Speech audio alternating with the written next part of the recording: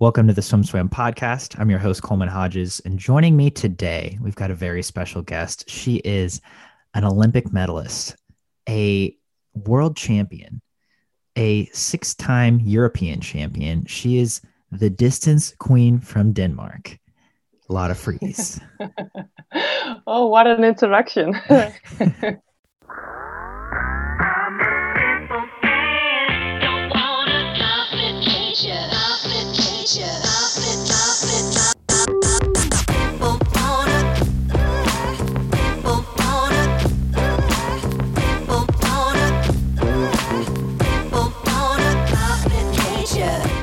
First and foremost, you just got married. Yeah. How was your wedding? Under the circumstances with a global pandemic, it was pretty okay. We had to make a few changes, but otherwise it's just a day which was filled with love and happiness. And I don't think I will regret getting married under a global pandemic, but I definitely wish some things could have been different. That makes sense. I've been talking to so many, current swimmers and, saying like, okay, how did this pandemic affect your training? Mm-hmm. How is it, affecting your swimming? And I've had so many friends have to cancel their weddings as well. Aside from the wedding, how has this pandemic just affected you in your day-to-day life? Actually, not really, because I work in radio broadcasting now, and I had to be a part of this whole thing where you have to give knowledge to the Danish people. So I was actually just working really hard. So that's the only way it affected me and it wasn't just a 9-to-5 job, because I had to keep up all the time because things were developing so quickly. So I was working from I got up till I went to bed, because I had to keep up with the numbers in Denmark and the numbers in Europe and the numbers in the States, people getting infected and people dying, and how was all the countries affected by it. So it was just a matter of me working extremely, extremely hard. Yeah. Wow. So how did you get into broadcasting, or radio broadcasting rather? You kind of get the hang of it when you do all the interviews that I did during my career. So you do a lot of television, you do a lot of radio, and I always found it a lot of fun. I loved it. It was a really cool thing, for me to get to tell my stories. And it was especially really nice when the interviewer really wanted to tell my story. And I really wanted to do that for people. I wanted people to be able to have a platform to tell whatever story they might have. And I actually was doing an interview, and I said, "Oh, this is a really cool job. I was doing it for the radio." And they were like, "Oh, we're kind of looking for interns right now. Would you be interested?" And that was a commercial radio. And then I got into, I wouldn't say government radio, but the radio station I'm at now is funded by whatever government is there. Public service radio, it's called here, and it's just a whole nother ball game, because it's very much into journalism. It's the program I'm hosting is talking to the regular people, it's talking to the ministers we have here, it's talking to celebrities in Denmark. So it's just a program where you have the opportunity to hear a lot of stories and talk to a lot of people, and I love it. That sounds really cool. Yeah, especially as someone who also interviews people a lot. That sounds really interesting, and getting to hear all those stories, and like you said, just kind of regular people or celebrities or ministers, whoever, but just getting to hear all those stories. You mentioned it's been crazy with the pandemic. You've had to keep up with the news, very much a lot of journalism. What has this situation been like there with the pandemic? Have you guys I'm guessing you guys locked down the first time. Have you guys locked down again? Yeah, actually we did. It wasn't really as bad as other countries in Europe. You were allowed to go outside, you were allowed to go grocery shopping, but everyone who was hired by the government was sent home to work.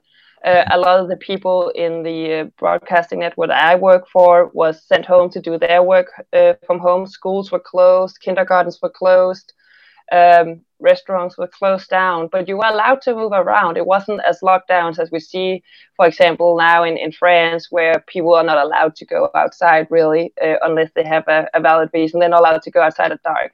And then slow and steady in June and July, we started opening up. We had this congregation ban. You couldn't be more than 10, then 50 people together at one point, and 100.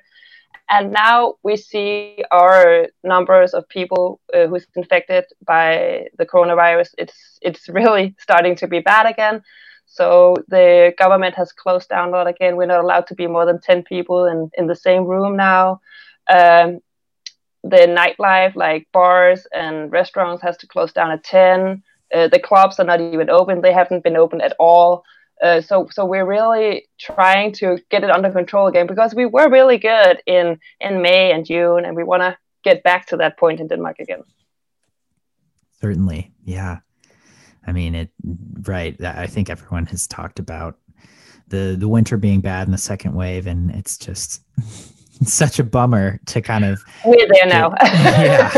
yeah, to have some sense of normalcy and then to kind of get it taken away again. That's certainly hard. So we talked about where you're at now. I think it's awesome that you're in radio and you get to interview people and hear those stories. Do you have any favorite topic that you get to cover on a day-to-day basis? I mean, the topics that I cover is everything from the American election, which we're going to do tomorrow, and then to do just like big time movies in Denmark, to musicians who's out with their music, and then just regular people. So I think I don't really have a favorite topic, because as I said, I just love to tell the stories, and every story is so different, which is what I love about it. And everybody has a different perspective, even though if the story is the same, they have a different perspective and different feelings and emotions and thoughts going into this story or whatever situation they're in. And that's just what I love doing. I mean, I love doing it on the radio. I would love to do it on television one day. But I just love my job as much as I did when my job was swimming. And that was all I was hoping for when I retired from swimming. That's so freaking heartwarming to hear, because I feel like a lot of athletes don't end up in that position. Certainly not, right after they finish with their sport, of finding something else that they love to do just as much. So I want to get into your stories, if you like hearing people's stories, if you like hearing other people's perspectives, I think you have to have some amount of empathy and just kind of understanding of how other people move in the world. Were you always like that? Did you always enjoy growing up? Did you always enjoy listening to others' stories or stories in general? I think it developed as I grew older. I think, to put it mildly, I was probably pretty selfish in the middle of my swimming career, because it was all about me, what I needed to be the best swimmer possible. But I think the last couple of years of my swimming career, I started also thinking, it's not just all me. I mean, selfish in that way that I didn't stumble over people. I didn't put every people down. Like, I was just being me and wanted to get the best from me, with the respect of the people surrounding me. But I think as I grew older, I just started being more relaxed in myself and who I was. And that, I think, gives you more energy to actually listen to other people's stories. And I think what I've been through in my career and my life so far has also, I mean, given me a lot of perspective on other people's lives. And at some point in my life, I've had the easiest life possible. And at other times, it's been really hard for me, put in perspective or relatively compared to what other people are going through. And I think when you have ups and downs, you can always relate to somebody at some point, even though their situation might be slightly different. And that's just what I'm trying to do when I listen to other people's stories, is imagine if that was my life or my story. Man, well said. Well, well said. I couldn't agree more. You know, you get to a point where you kind of realize, hey, we're all human, and we all go Mm, through highs and lows, no matter whether you're, you know, an essential worker, a professional athlete, you know, X person, mm. anyone. We all go through those highs and lows, and so, um, and like you said, if you were selfish in the middle of your career, but I think that to be an athlete, you have to give that focus to yourself, right? You have to put in those long hours and kind of make sure that you're doing yourself first. Um, so let's talk about that professional athlete life. When did I don't want to start at like the beginning of your swimming career, but you know, was there a moment when you kind of realized when you were a younger swimmer, hey, I could be pretty good at this, or I think I want to do this for a living? I think I just always loved swimming, and it was a lot of socializing for me. I'm from a very small town here in Denmark, and I went to swimming. I swam with my two best friends at that point, and two other people from my grade that I knew. So it's all about just being socialized, like socializing, being with friends, and then all of a sudden it just kind of developed into this thing where I loved competing at the same time, and I always wanted to win, and I just always thought of the winning thing because when I grew up in Denmark, it wasn't really an option to be a professional swimmer. I think we had one in Denmark who was living off being a swimmer with sponsors and all those that kind of stuff. So it wasn't really the motivation behind me pushing myself every day at practice. For me, it was more about the winning thing. And then, I mean, it developed into a career which I'm really thankful for, and all the people who helped me along the way. But I just loved winning, and that was simply my my inspiration and fire in my belly every time I jumped into the pool. Let's dig into that a little bit. Did you grow up being competitive? Were you competitive in other areas too, or was swimming kind of you wanted to win Oh just? yeah, I mean, I hate winning. I hate losing board games. I got so mad. I feel like I've gotten better over the years, but I mean, I hate it. I hated losing uh, through all my childhood and through all swimming. So I feel like your perspective, especially in my latest, like last year of swimming, changed a little bit from winning to actually what is my goal, and that goal became winning for me in the end. Yeah, that I we'll get to that later. But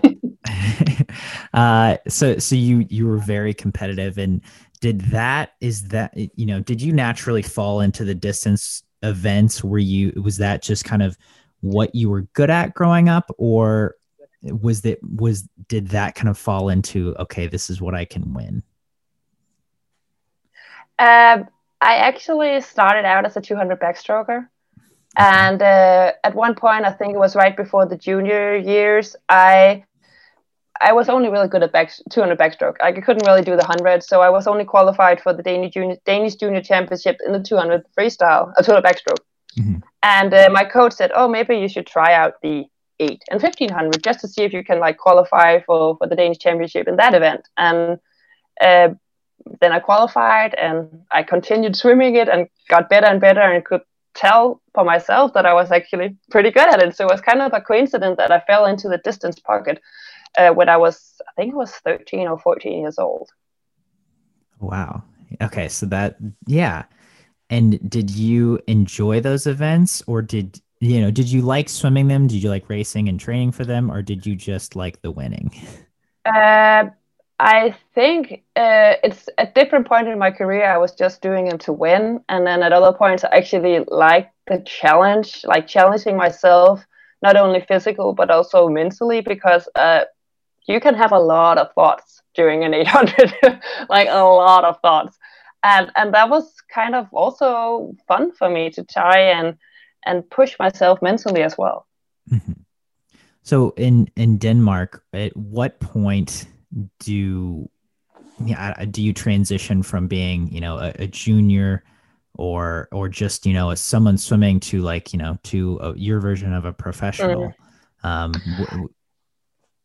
Yeah, I mean, when I was swimming, I mean, my timeline was, I think, when you turned 15, I became a junior, or the year you turn Mhm. 15, you become a junior, and the year you turn 17, or I turned 17, I became a senior. I think that was the ratio. And then I didn't become a professional swimmer until I was 20, I think, 21, around there. So I was doing high school. When I was finished high school, I uh, worked a little because our education system is a little bit different than the States. Like I could go to school now and get it paid. So I didn't need to go straight from high school to college. So that's why I turned pro when I was like 20, 21. And what was the, I mean, was the mindset there at that age, you know, 2021, I'm guessing you don't really know what you want to do with life and you're like, well, I like swimming, I'll just keep Mm. doing this. Yeah, that was kind of my idea. Like, at one point, I wanted to become a lawyer. Then I wanted something different. So I feel like I wasn't ready to make a decision with what I wanted to do the rest of my life. I enjoyed swimming, and I had the opportunity to proceed, like, do that as a professional career. And that's why I did it, because I always, in the back of my mind, thought, well, I can always get an education, because in Denmark, it's, as I said, for free. So you can just apply and you can kind of get it going. So I was Mhm. always thought swimming is now, and I want to focus 100% on that at the moment. I don't want to divide my attention or my energy to do something else. Yeah. And so put us there. Did you have a training group? You know, what was your training like? Were you doing typical distance where you drop 10K a day? I don't really think I did 10K a day. I mean, the group that I was in, we had a lot of different people coming and going. Jeanette Ottesen was part of the group at one point, and then she left. Then Rikke Møller became part of the group, and we kind of stayed together until I moved abroad. Pernille Blume came into the group as well, to name a few people that people might know. And then I was training in what we call the National Training Center. So it was at the point when I was there, it was under the national head coach, and he was coaching, yeah, I guess between 10 and 15 people there, and that's the part of the group I was with when I was becoming a senior swimmer and becoming a professional athlete, until I moved abroad in 2012. Uh, and was so when you were 20, I think 19 or 20, you went to Mm, your first Olympic Games mm. in 2008. What how were you feeling heading into those games? Was that at the point where you had just kind of decided, okay, I'm going to be a professional now? No, I just finished high school that summer, right before we went to the Olympics. We have this kind of ceremony where you have your last exam, which is oral, I think it's called, when you sit and Hmm. talk to to your teacher, and you get this hat kind of when you finish high school. So I got the hat on right after the exam, and I had a glass of champagne with my mom and dad and my grandma and some friends. And then 2 hours after I finished the exam, I actually went to the airport to go to the Mare Nostrum meets in Southern Europe. Yeah, so it wasn't really time to like celebrate me graduating high school, because there was the Olympics going on. So at that point, I was just focusing on the Olympics, and I just finished high school. Um, and I wasn't really thinking that professional swimming was a thing. Like, it wasn't really possible in Denmark at the time. So I was just hoping to do my best. My goal going in was going into a final. So that was all I was focusing on, and trying to remember that the Olympics, even though the name, the Olympics is great and it's only every fourth year, that it was just any other meet. I'd been to the World Championships a couple of times before that. So I was just trying to remind myself, this is just any typical World Championships. It's the same people, it's the same events. It's just called something different. Yeah. And I mean, you won a bronze medal in the 800 Mm. in your first Olympics. You know, it seemed like that mentality worked for you. Yeah. I mean, I was actually part of the group who was trying to qualify for a relay for the 2004 Olympics. So it was a big blow when that relay didn't make it. So my goal had for 4 years running just been the Olympics. Like I have to go to the Olympics. That's the thing. I need to go and be part of that little exclusive group of people who go every 4 years to this amazing event. So I was actually just, as I said, I was just trying to be as relaxed as possible when you reach your goal and go there when it's been your goal for 4 years. And I actually made a plan with my coach back then to uh, not think too much about it, like not go there as a tourist. And that sounds so weird, going to the Olympics as a tourist when you're actually an athlete. But I was really just happy that I made, like, that I qualified for the Olympics. And then we had a long talk, I think a year before, sitting down saying, okay, what should be the goal now? Because the big goal had always been going to the Olympics, and I needed to perform as well. I can't just go there and go. I need to go there and perform. So that was just the real like mentality going in, trying to swim as fast as possible for me, and hopefully see where it took me, how far I went. And so then after, yeah, after those Olympics, I mean, after those Olympics, you were on a roll. You went to World Championships and you won the 800 there. You got a silver medal in the 1500. I mean, how was that kind of a springboard for you moving forward? Because seemingly with such a big goal, you know, like you said, you had made the Olympics. How were you able to kind of reset and move forward with your goals? Uh, well, I hadn't won the gold yet in the Olympics. So that was kind of the goal, like trying to uh, climb up the ladder, try and do better than that bronze medal. And I will say the bronze medal in 2008, I mean, it was like and like this much separating me from bronze and fourth place. So I wanted to just keep developing and keep trying to get like on top, get on that top podium and hold the gold medal and hear the Danish national anthem.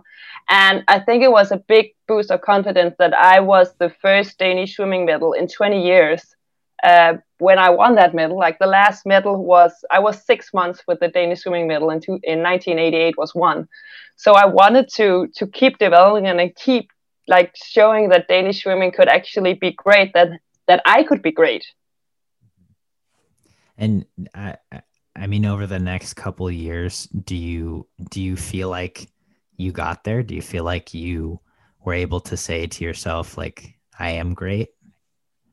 Yeah, I feel that I am so happy with whatever, all the medals that I won between 2008 and 2012, all those meets. I mean, I had some downs because I also got really relaxed with myself and my swimming, because as I began winning stuff and I was on Dancing with the Stars here in Denmark, the celebrity part of being an athlete came into place. And I was all of a sudden invited to all these red carpet events. I was invited to movie premieres, and that kind of stole some focus. So I had a little bit of a dip. I think it was in December 2010 where I didn't really perform at the World Short Course Championships, and I kind of like got a reset of that mentality of being a hardworking athlete and not taking anything for granted, because that's what I did that year leading up to it.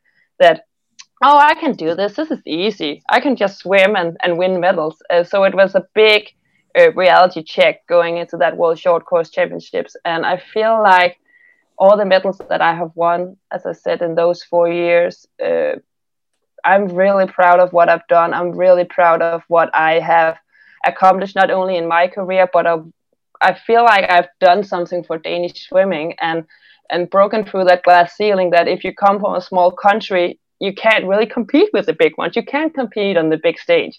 And that's not what I set out to do, but that's something that I'm proud of now, that I hopefully have helped a lot of the young Danish swimmers now realizing that if you work hard and you really want it, you can actually have it. Yeah. I mean, did you, I'm going to go back to your training for just a minute. Did you, like you said, in a smaller country, it's obviously smaller. And, you know, you mentioned Yanetta, good training with you a while. You mentioned Pranella, but, you know, they're sprinters. Were you, Mm. did you have anyone to really push you when you were doing distance type work, or were you kind of putting your head down and out there on your own, having to motivate Uh, yourself?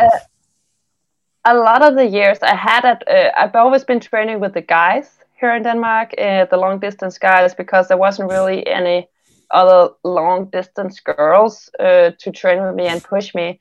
But a lot of the years I actually trained alone. Like it was just me there, and that's also a huge reason for me wanted to get out of Denmark and trying to expand my horizon and actually be pushed by somebody in the pool. And so let's go there. You go abroad in 2012. Mm. Did you go directly to the United States? No, I had a year where I was training with the Nice, Olympic Nice Natation, and where Yannick Adniel was, and Charlotte Bonnet, and Camille Muffat was swimming.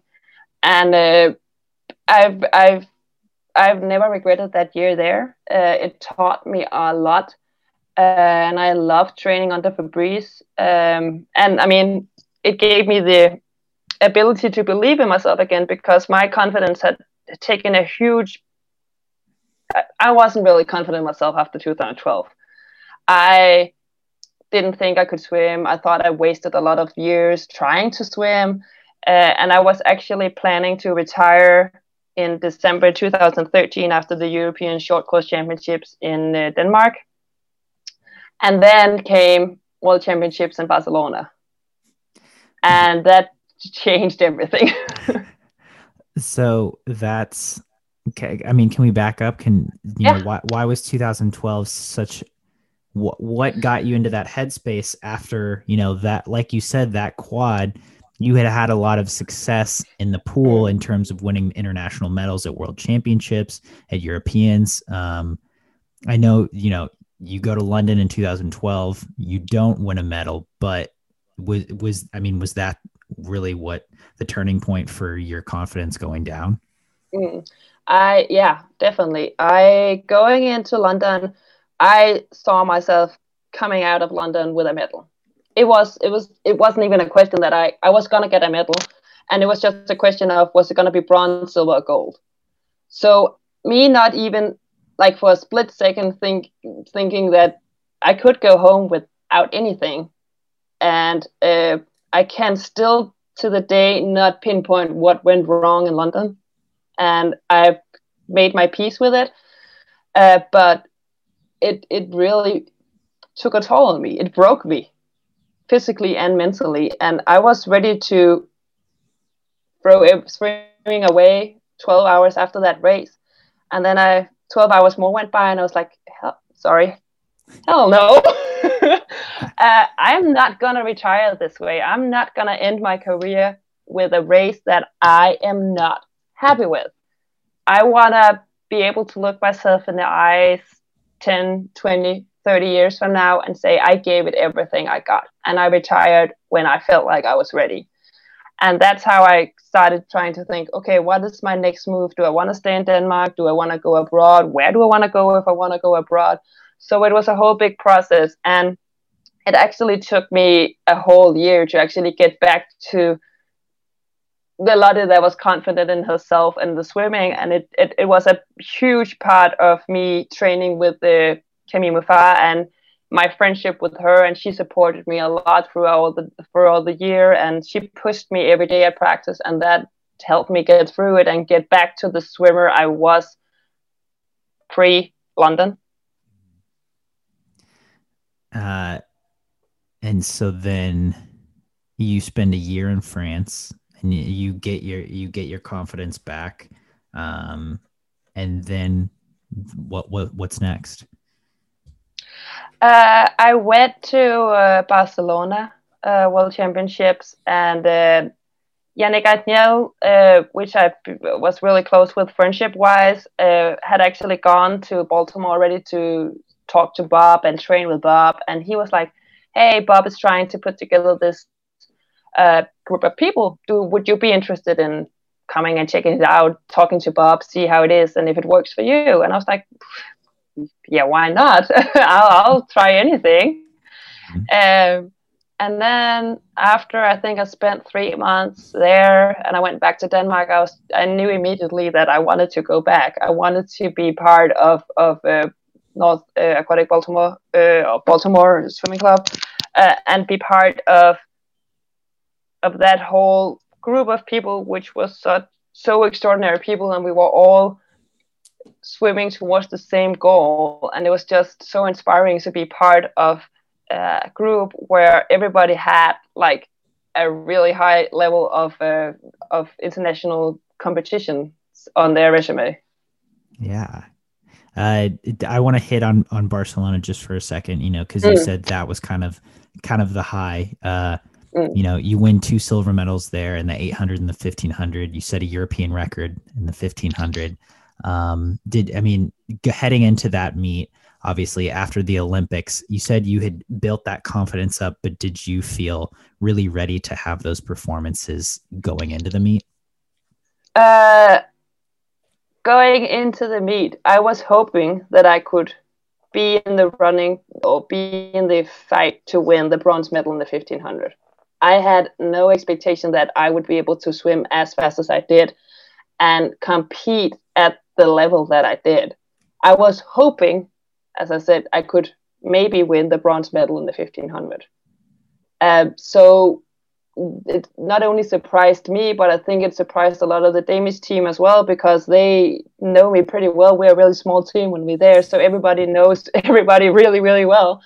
So I think it came as a huge surprise, not only for me, but for my family and friends and the whole Danish team and the Danish Federation, that I performed the way I did. Which is seems like a good meet to have. Yeah. So you go to you follow Yannick to North Baltimore, where, like you said, there's just a super team. And what I mean, everyone has the same goal. Everyone has such a high pedigree. What was training? What put us in the training environment, on a day to day? What was it like? It was just a lot of fun. Like, it was a small, exclusive group of people who just really enjoyed spending time together, not just in the pool, but also outside of the pool. And then it was just a very competitive group of people. Like, we were pushing each other every single day, and we were cheering each other on. Even though you were a sprinter, you could cheer on the distance people, and vice versa. So it was just a really close-knit group of people who loved swimming and loved completing and wanted to do the best they could. And to give listeners some context, so you had Yannick Agnel, Connor Dwyer. Yep. Was Michael Phelps. Michael Phelps, and he got there a little later though, right? Or did he come pretty much after Barcelona? As I remember it, he came pretty much after Barcelona. I think he came a little bit later than the rest of us, but he wasn't far behind, and it was just I've seen Michael. We've been, especially at the Olympics, we've kind of been in the same doping control all the time, because the 100 fly and 800 freestyle is at the same day. So you're kind of like, I knew him from that. So it was just kind of surreal being surrounded by a group of people who had won all the medals they had, and especially Michael, because you're like, oh, he's the big star. He must not want to talk to anybody, but he was just really kind and friendly and down to earth, and just a lot of fun to be around. Yeah, and I'm from the outside, we saw him go through a lot of changes, certainly after 2015 or after 2014. in the public Mm. eye. But to be in that little group, and to form those personal relationships with them, like you said, with these big stars, and just to take them down to what we were talking about earlier. It's a human being. They have Mm. ups and downs, and at some point you can all relate, and you've all been there before. It sounds like a really, really great experience. Oh, it was like it's some of the best years of my career. It's the years where I started to relax more and be more confident in what I had to offer, and was more confident in who I was as a person, not only a swimmer, but who I was as a person, Lotte. And it was just a huge learning experience being in the States for 3 years. Like, I loved it. And I was sad to leave when I thought, okay, I kind of want to go back to Denmark because I miss it too much. But I feel like Baltimore will always be a part of me. And I really want to take my now husband there and show him, like, this is where I spent 3 years of my life, and tell him and show him on some of all the stuff that I have experienced in my life in Baltimore. Um, and he's just like, he doesn't know. Yeah, I mean, he knows about USA, but he's never been in the States, so that will also be a first time for him when we actually are able to go there, and we'll see how long time that will be. Yeah, hopefully soon, but yeah, we'll Yeah. see. Um, so yeah, so I personally, I've never been to Baltimore, and it's not, when I think of Baltimore, I think of like, oh, it's probably like kind of gross. Like, I don't think I would want to go there.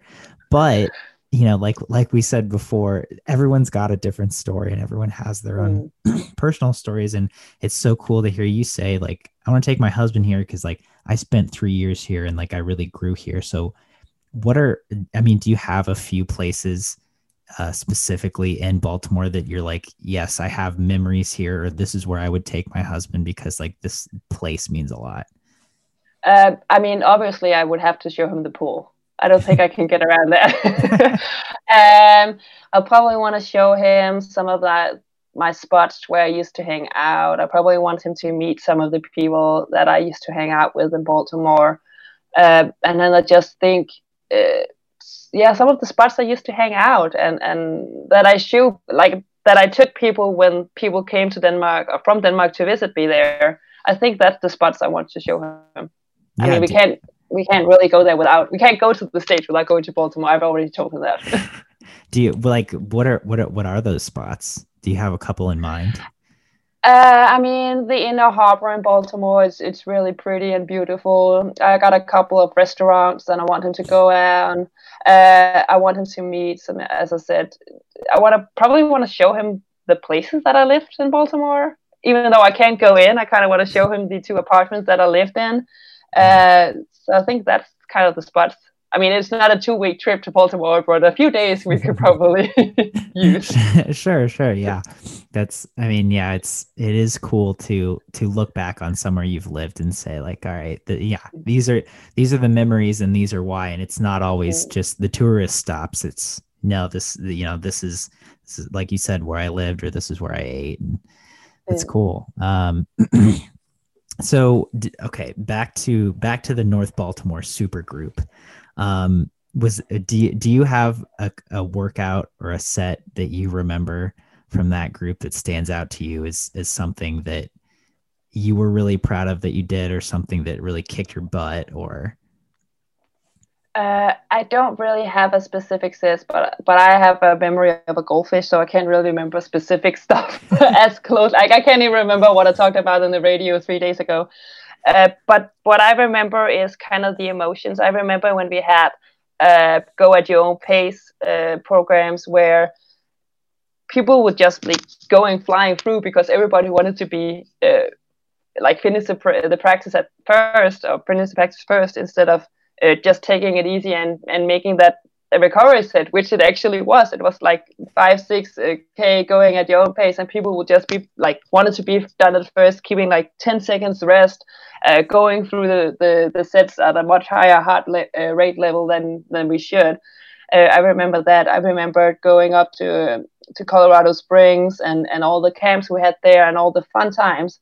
So that's more what I remember. And I remember that like if everybody had a hard set, like we would cheer each other on. Like we would say, "Come on, you can do it," and that's kind of what's stuck with me. And I wish um, when I got back to Denmark, some of that was missing. Like we wouldn't cheer each other on, and that's maybe what I was a different perspective on practice from the States than when I got back home. I was missing that team feeling, even though swimming is a very individual sport, you kind of need a team surrounding you and helping you get through it. It's an individual sport, but you kind of need a team. I Mm. totally agree. And so did you, like you said, you all had that common goal. You were all kind of shooting for the Olympics or for the highest stage. Were you in Baltimore through Rio? Yeah, I stayed in Baltimore with the Bob's former assistant coach Eric Polske, and we were actually it was mostly a distance group that stayed behind, and then a few other people, and I enjoyed it. Like I loved it. It was a much smaller group than when Bob was there, but we were still all working towards the same goal. It was a lot of young American swimmers there who was working to go to the Olympic trials, and then I was me who was going to the Olympics, and we had a few other people who were going to Olympics for their respective countries.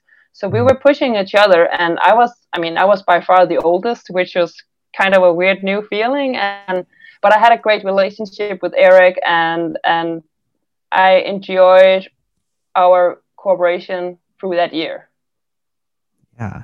And and so, you get to your third Olympics after having this a success at one, and an up at one, and maybe a down at Mm. another. Um, and how does this third Olympics compare for you? I go to the Olympics with a sense of calm and just being me and resting in who I am as a swimmer and who I'm as an athlete. My close friend, my friend Camille Mufa, she died in 2015, and that was kind of my whole turning point on how I viewed my swimming and how I was progressing and how I was generally viewing my life and what I wanted out of life. And I wanted to enjoy swimming. I wanted to have fun while still working hard. So I went to the Olympics in 16, um, just kind of going there to have fun. And fun could be, I mean, my goal was going into the third Olympic final in my career, um, but overall have fun around the swimming as well, not just uh, go there and be like competing and have eyes for nothing else. I wanted to compete and do great, but I also wanted to uh, be relaxed and talk to the other athletes, because the two Olympics prior, I had just been so focused on myself and my swimming that I wasn't really paying attention to what other Danish athletes were doing. Um, so here I wanted to be able to talk to them and bond with them and have all these great memories of me going to an Olympic Games where it was not just all swimming. And I can definitely say the Olympics where I had the most fun, just both in and out of the pool. And so gosh, that's cool. It seemed that kind of seems like a full circle, right? Or Yeah. certainly a journey. Certainly a journey where you have ups and downs, and you get to kind of have that third Olympics be fun. Mm. Maybe not a high or a low, but be fun and enjoyable. Yeah. And so then, did you know you were done swimming after that, or did you want to press on for a while longer? Because I know you retired in I think it was April of 2017. Yeah. Okay. I knew it was my last Olympics for sure. And I think when I look back, I probably knew I was done. I wanted to give it one more chance because we had European short course in Copenhagen in December 2017, and I thought, what a cool way to retire would in Copenhagen at a European meet. So I took, I think, about 5, 6 months off after the Olympics. I trained a little bit, but nothing too serious. And then I started up. We got a new national training center coach in Denmark, and I made a plan with him. I wasn't even going to go and try and go to the World Championships in 2017. I was just going to try and train for the Europeans. So we started that program and the development of me getting back into the water. And once we hit March, I could just feel it within myself that I didn't want to. Like, I didn't want to train. And we all know that you kind of have to train to be able to compete at a high level. So I was just, I don't really feel like it. Like, I started to hate it going to the pool, and I didn't want to end up hating swimming. I didn't want to end up hating a sport that brought me so much joy and helped me develop into the person that I am today. So I took 2 weeks off where I just really thought, like, do I want to go back? Am I missing going back? And I came up with the conclusion that the only thing I was missing was my teammates. I wasn't missing practice. I wasn't missing getting into the water. I was missing my friends. And I could just as well hang out with them outside of the pool as in the pool. And that's when I decided enough is enough. Like, I can be proud of what I've done, and I don't need to push it. I don't need to end up hating swimming. And I mean, I feel like you hear about a lot of swimmers who they retire and then they never touch water again, right? They're like, I don't even want to walk into a pool, let alone that's me. Get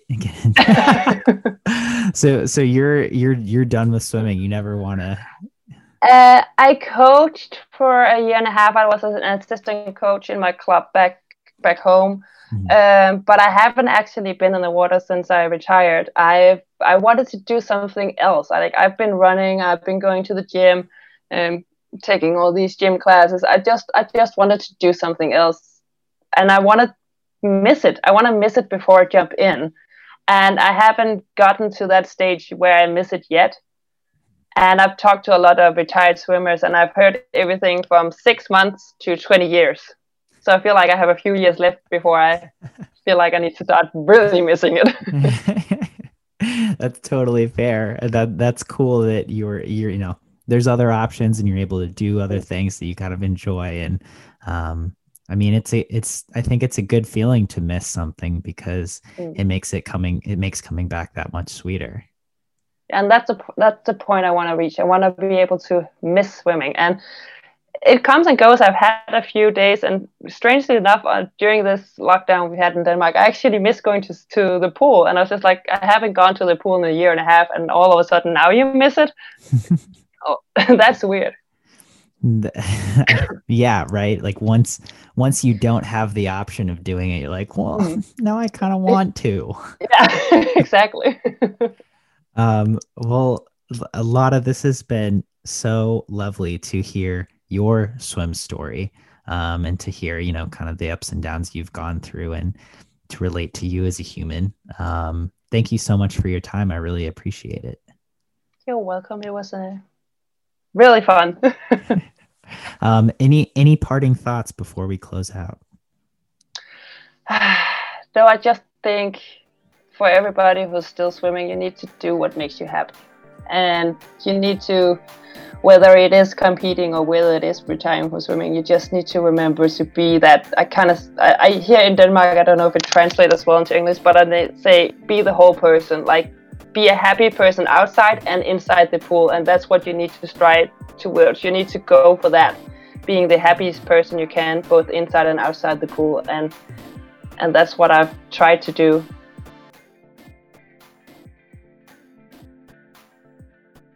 You've been listening to the Swim Swam podcast. Stay tuned for new episodes every week.